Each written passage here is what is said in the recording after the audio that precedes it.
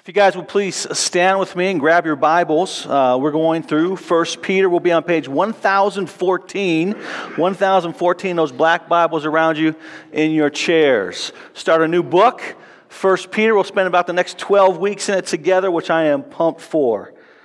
1 Peter chapter 1. Peter, an apostle of Jesus Christ, to those who are the elect exiles of the dispersion, Pontus, Galatia, Cappadocia, Asia, and Bithynia, according to the foreknowledge of God the Father, in the sanctification of the Spirit, for the obedience to Jesus Christ, and for the sprinkling with His blood, may grace and peace be multiplied to you. Amen. The word of the Lord. You guys may be seated. I heard a story this past week about a carpenter. A carpenter who was old, who put his time in, and who was ready to retire. So he told his boss, who he's worked with for a number of years, he's like, I'm done. I'm going to retire. And the boss was heartbroken because this guy is such a worker. He's such a faithful worker, and he did great work. And so he said, man, okay, I understand that, but could you build one more house for me?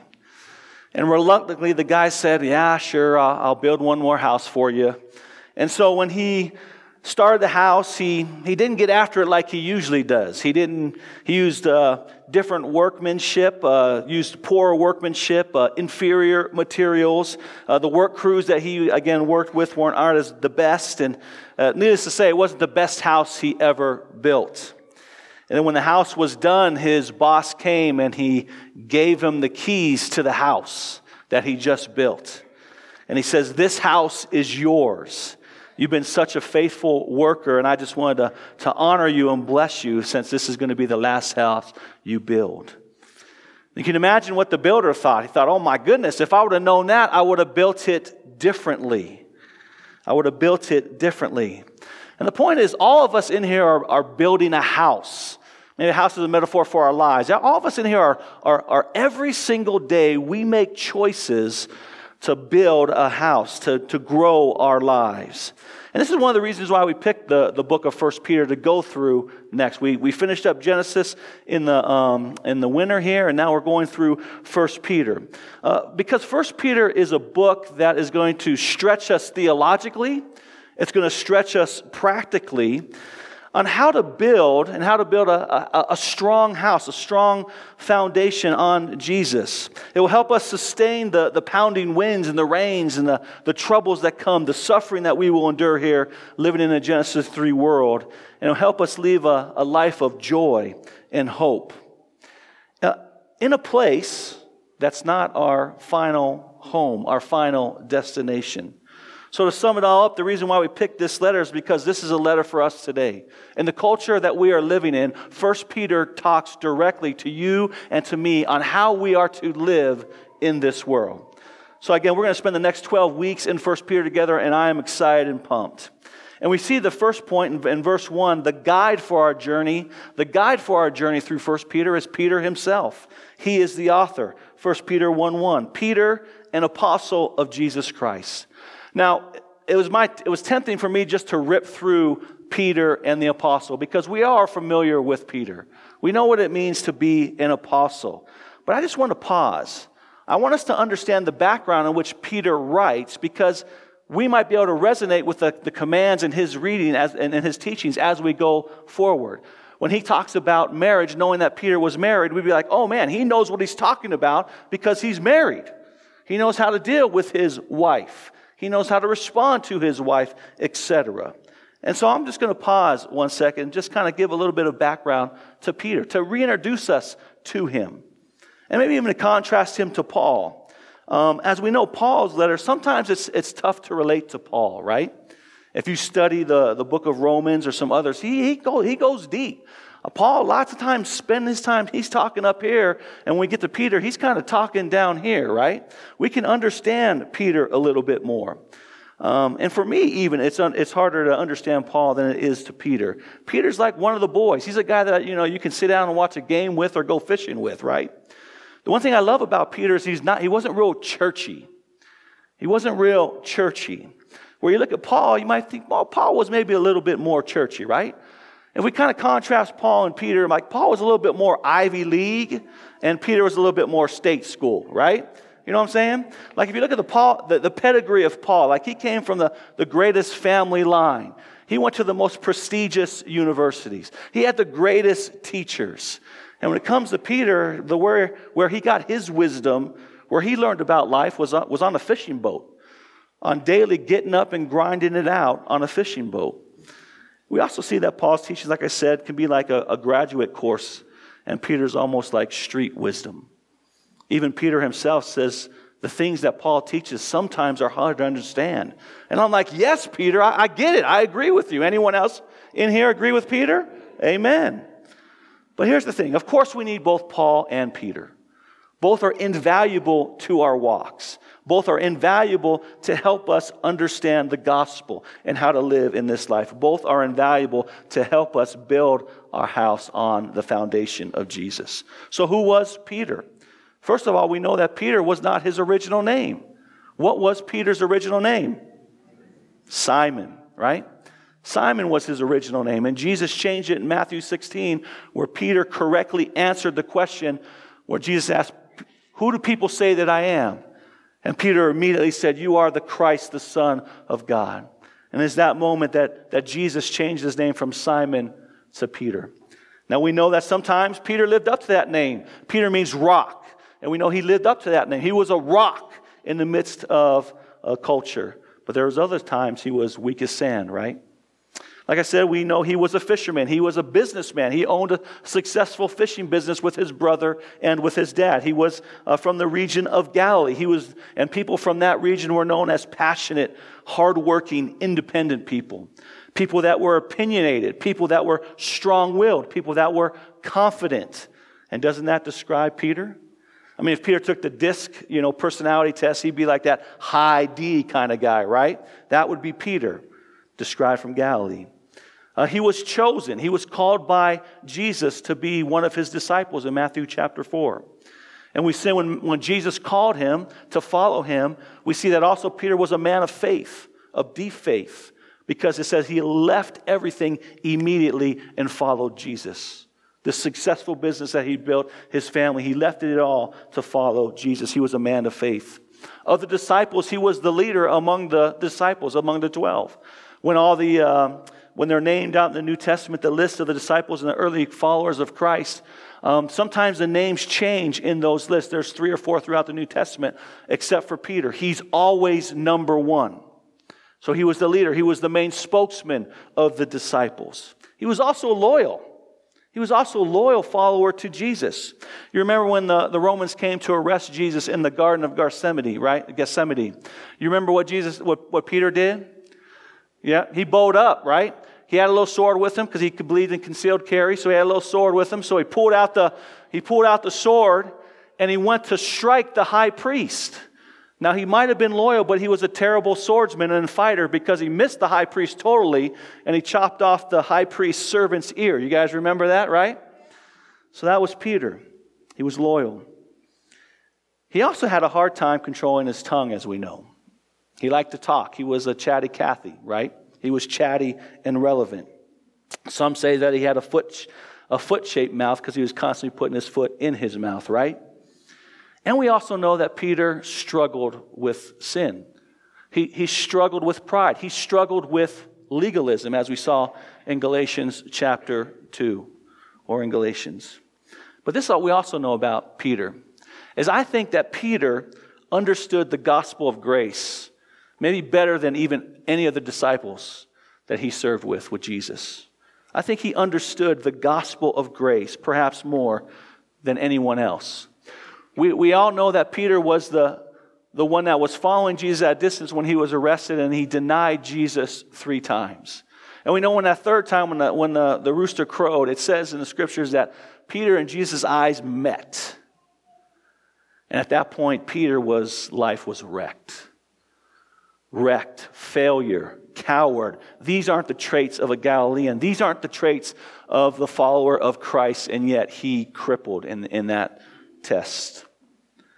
And yet, after the resurrection in John 21, what does Jesus do? He seeks out Peter individually, particularly. he seeks out Peter. And then he finally gets the time to come, and he has this meeting on the beach with Peter. And what does he do? He doesn't condemn Peter. He doesn't say, "Oh, Peter, you're a stinking failure. You're supposed to be the leader. You were supposed to want to stand up." He doesn't call him a failure. Doesn't call him worthless. He doesn't kick him off the team, right? He does something absolutely amazing, Jesus does to Peter. This is what he does. He entrusts Peter with the most precious thing on earth to Jesus: his people, his sheep. He tells Peter, this is my most precious thing on the earth. Tend them, feed them, lead them. You are going to be one of my chief shepherds of my church. You're not a failure, you're a chief shepherd. You're not kicked off the team. I'm entrusting you with my most prized possession, Peter. And what do you think that did to Peter? Well, we know that what it did to Peter. This forgiveness, this restoration, this gift of grace that Jesus restored Peter, it just propelled his life and his passion all the more. So we see that in Acts chapter 2 of the early church. Peter gives the first sermon, the first Christian sermon, and what happens? 3,000 people come to Jesus. This is who wrote the book of 1 Peter. Someone that we can tangibly relate with. This is Peter. One last thing it says about Peter here, particularly, it says Peter, an apostle of Jesus Christ. Not only was he a disciple, but when Jesus died and rose again, now the disciples became apostles. They became the ones that would carry the torch of the message of the gospel and the legacy of Jesus. And what Peter is saying is that Jesus has given me a unique authority, this role of apostle. Now, the word apostle is used two ways in the New Testament. Sometimes it's used in a very general way. Apostle, all it means is sent out ones. So we see sometimes, I think it's in the book of Acts, where we see some people are sent out as missionaries, and they're called apostles. We would call them today a lowercase apostles. But here see Peter is what we would call a capital A apostle.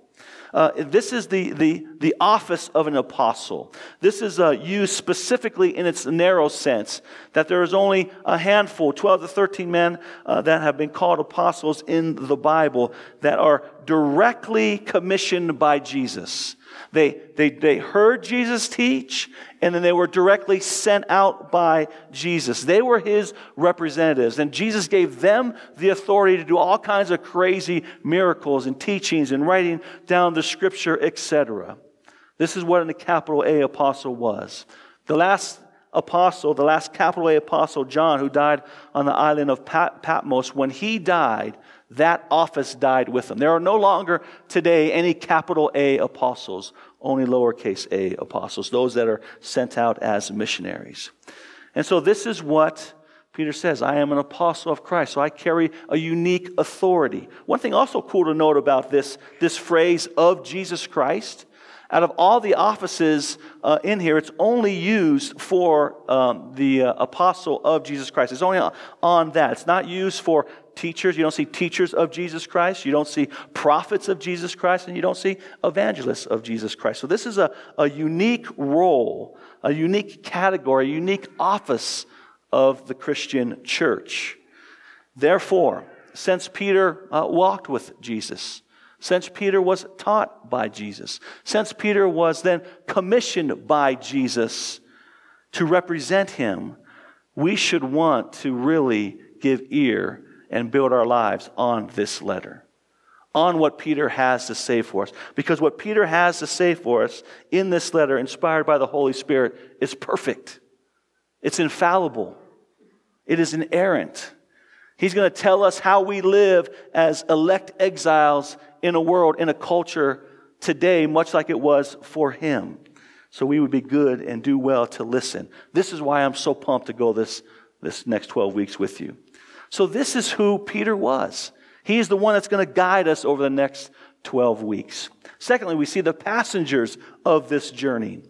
Who are the passengers? They are the elect exiles here. They are the Christians. They are you and me. Look at 1 Peter 1, verse 1b. Peter, an apostle of Jesus Christ, to those who are elect exiles of Dispersia in Pontus, Galatia, Cappadocia, Asia, and Bithynia. The epistle, epistle is just a fancy word for letter, is what's known as a general letter. We have like letters of like Philippians and Ephesians and even Galatians, which we see here as a region mentioned, that those were written to a specific church. This is a general letter. This is written to a geographical location where all these little cities are. It would be today like it would be in modern day Turkey. That this letter would be travel around modern day Turkey.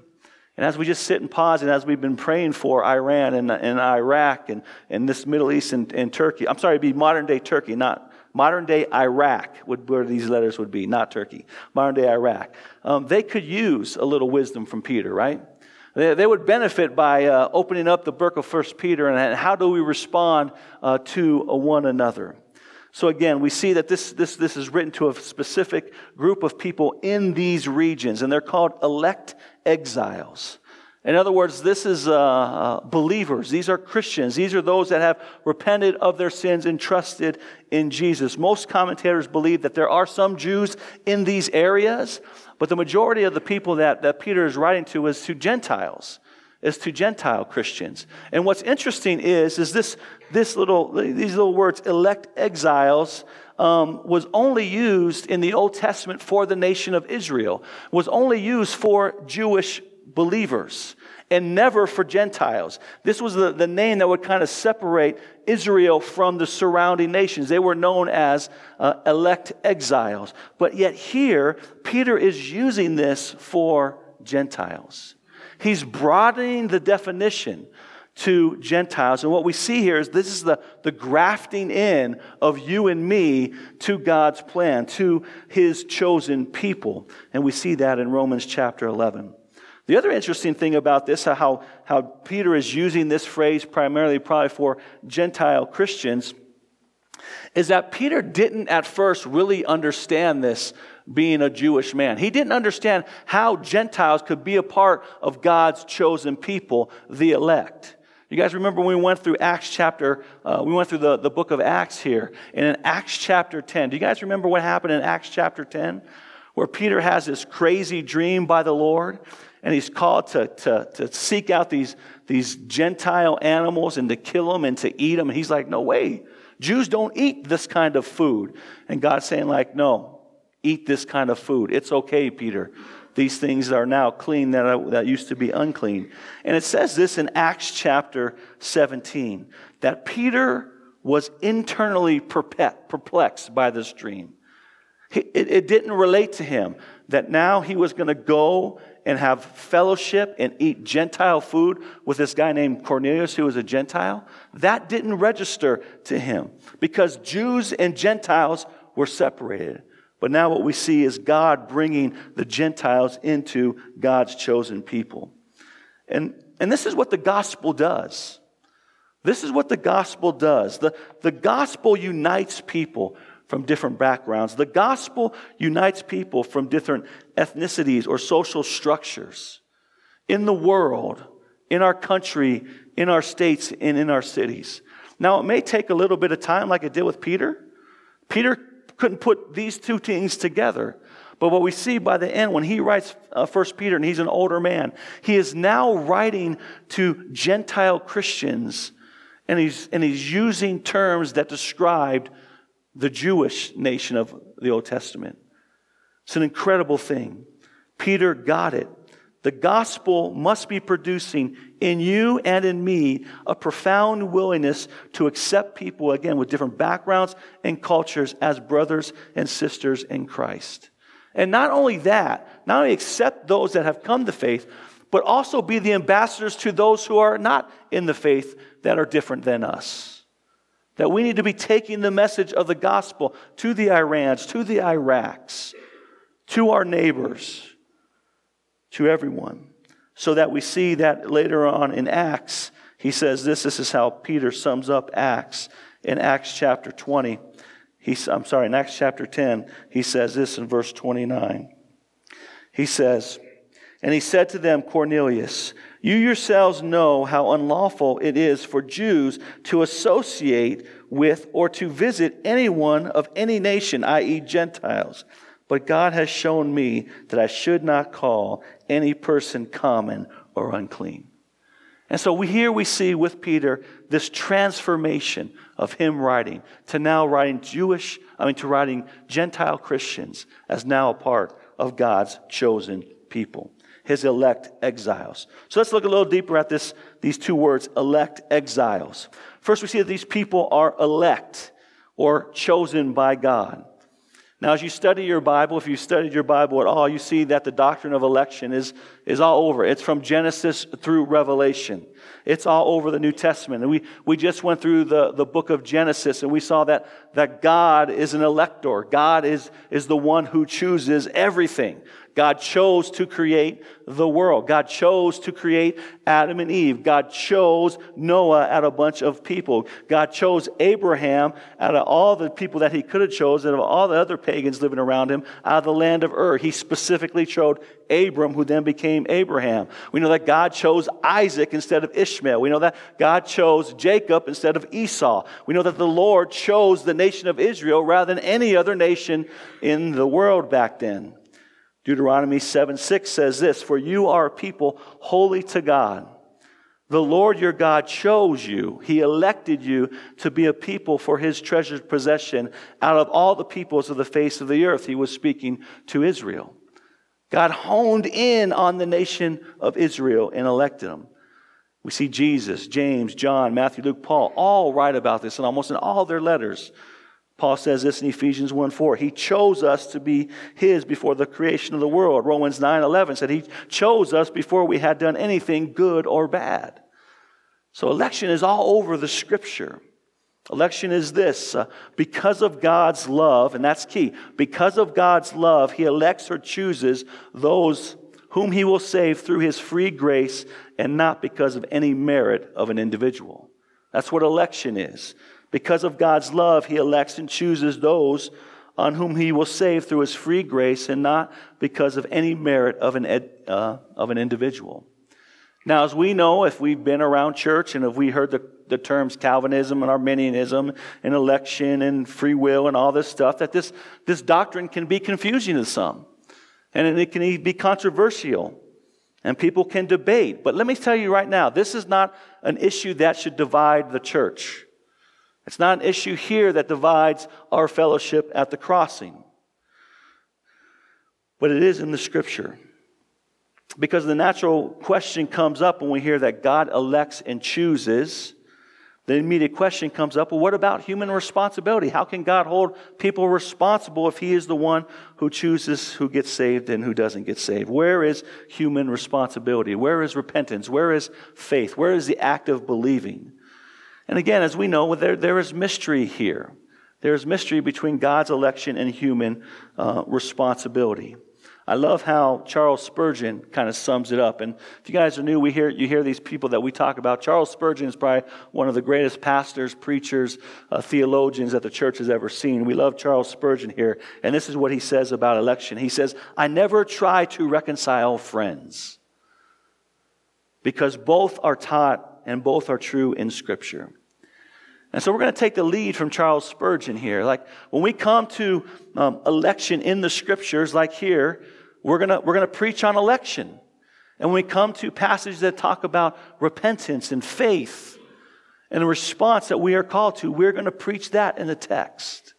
And so that's how we're going to handle these passages. One thing I want to point out, though, about election when it comes to salvation, there's one crucial fact that we see in Scripture throughout. It's that God's election always precedes man's faith.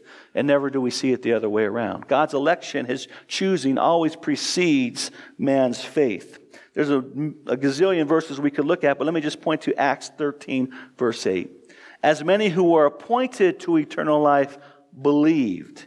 And notice there's those who were appointed, those who elect, those who were chosen who would believe. And so we see that in Scripture. Election always precedes man's faith.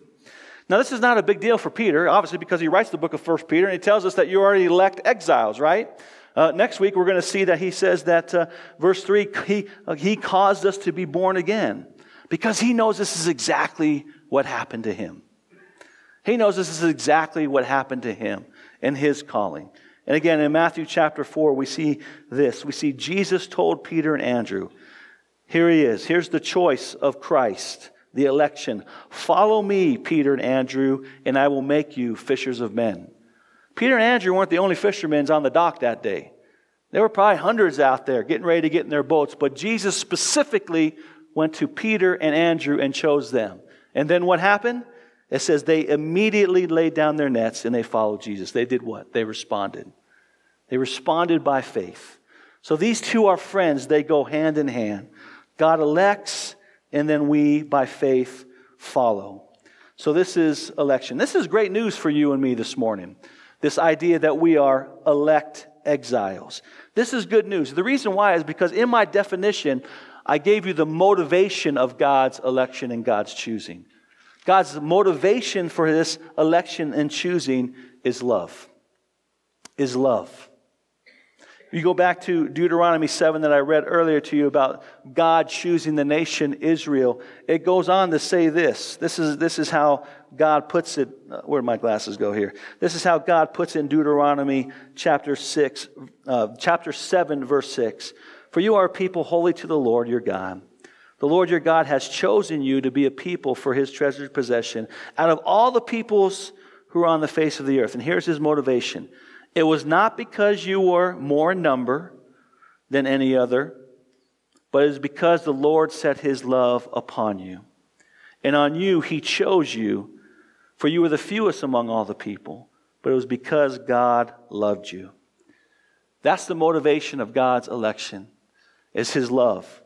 And all of us want to be loved unconditionally, don't we?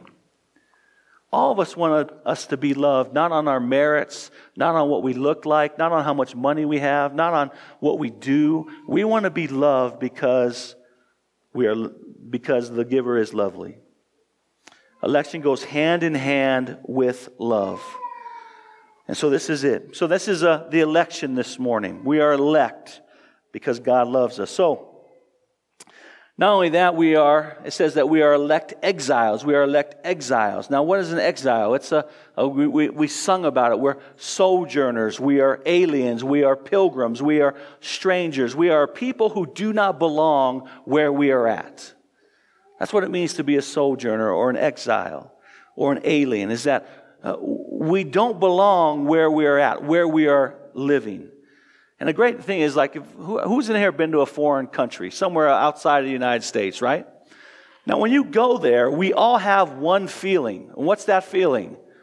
We don't belong here, right?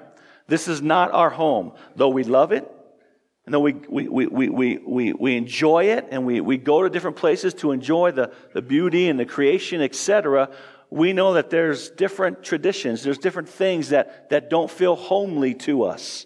And though we like being there, it's like, man, I can't wait get back to my home. This is what Peter is saying to the Christians in these areas. He's saying that though you may be residents of Pontus, though you may be residents of Galatia, though you may be residents of the United States of America, you are an alien. You are a sojourner. You are an exile.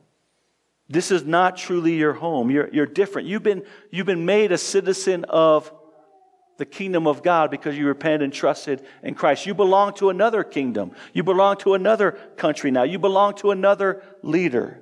And so there should be a little bit of, restlessness in your heart and my heart. That as we look around and we live and we go to work and we go to play and in this northern Colorado, that, yeah, it's awesome, but there's a restlessness, like there's something more. I don't belong here. There should be a little tension of you living here, even again in beautiful northern Colorado. Now, I don't know about you, but as I look, as I live, as I experience the culture we live in, I feel a tension. I feel this tension. Don't you? Do you feel this tension? Tim Chester writes a book called Everyday Church, and it's really a great little book on it's kind of like a commentary on 1 Peter. And this is what he says about this section about us being exiles. He quotes one and says, "The greatest challenge is the growing secularization of society, where Christianity is being increasingly squeezed out of our national life. The ultimate result of this tendency will be a society that is hostile to Christian truth and practices."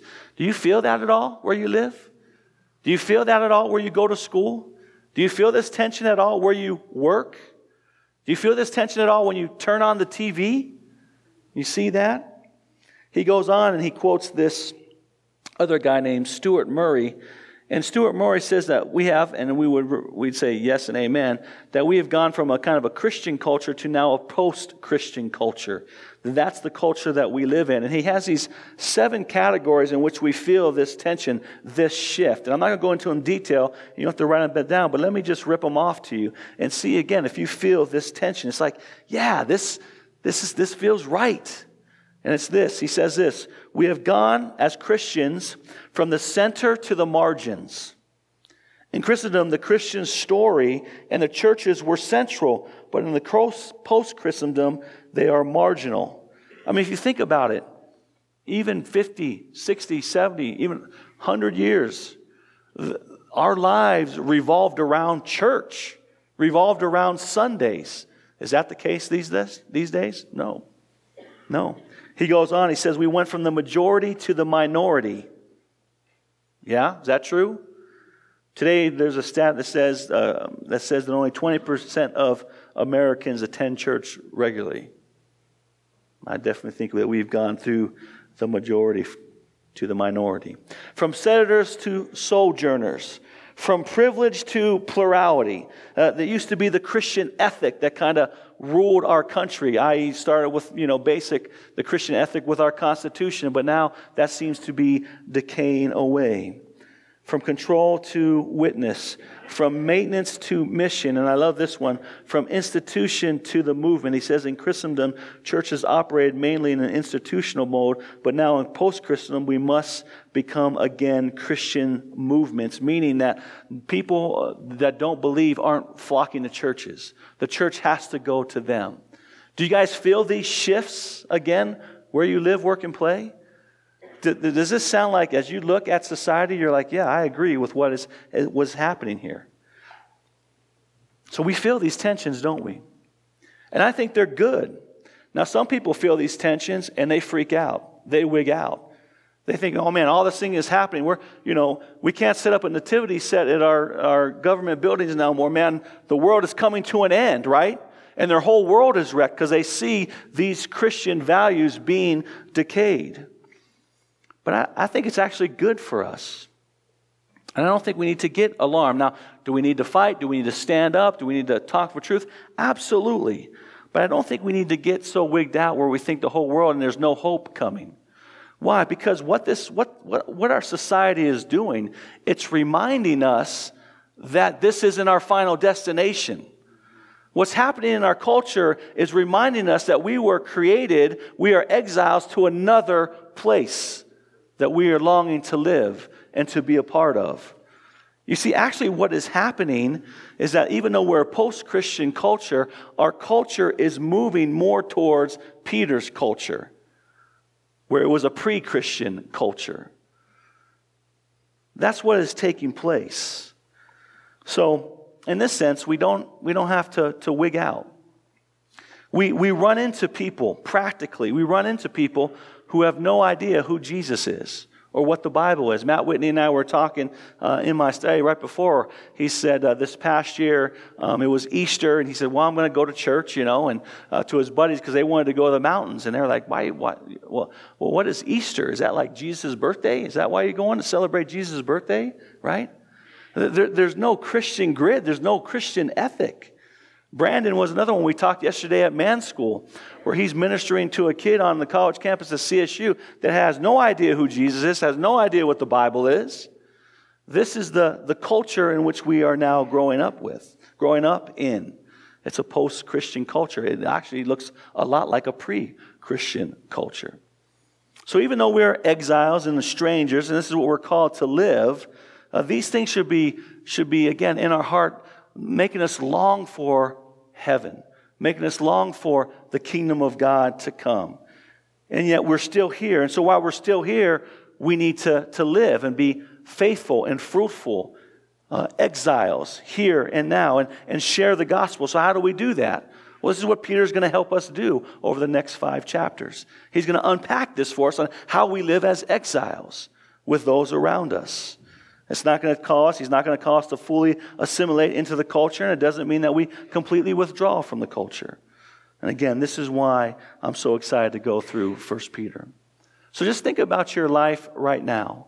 What Peter is going to call us to is that we are called to live among those that have no category for Jesus, have that no category for the life. The Christian ethic does not guide them, but evolution guides them, science guides them, whatever their flavor of the day guides them.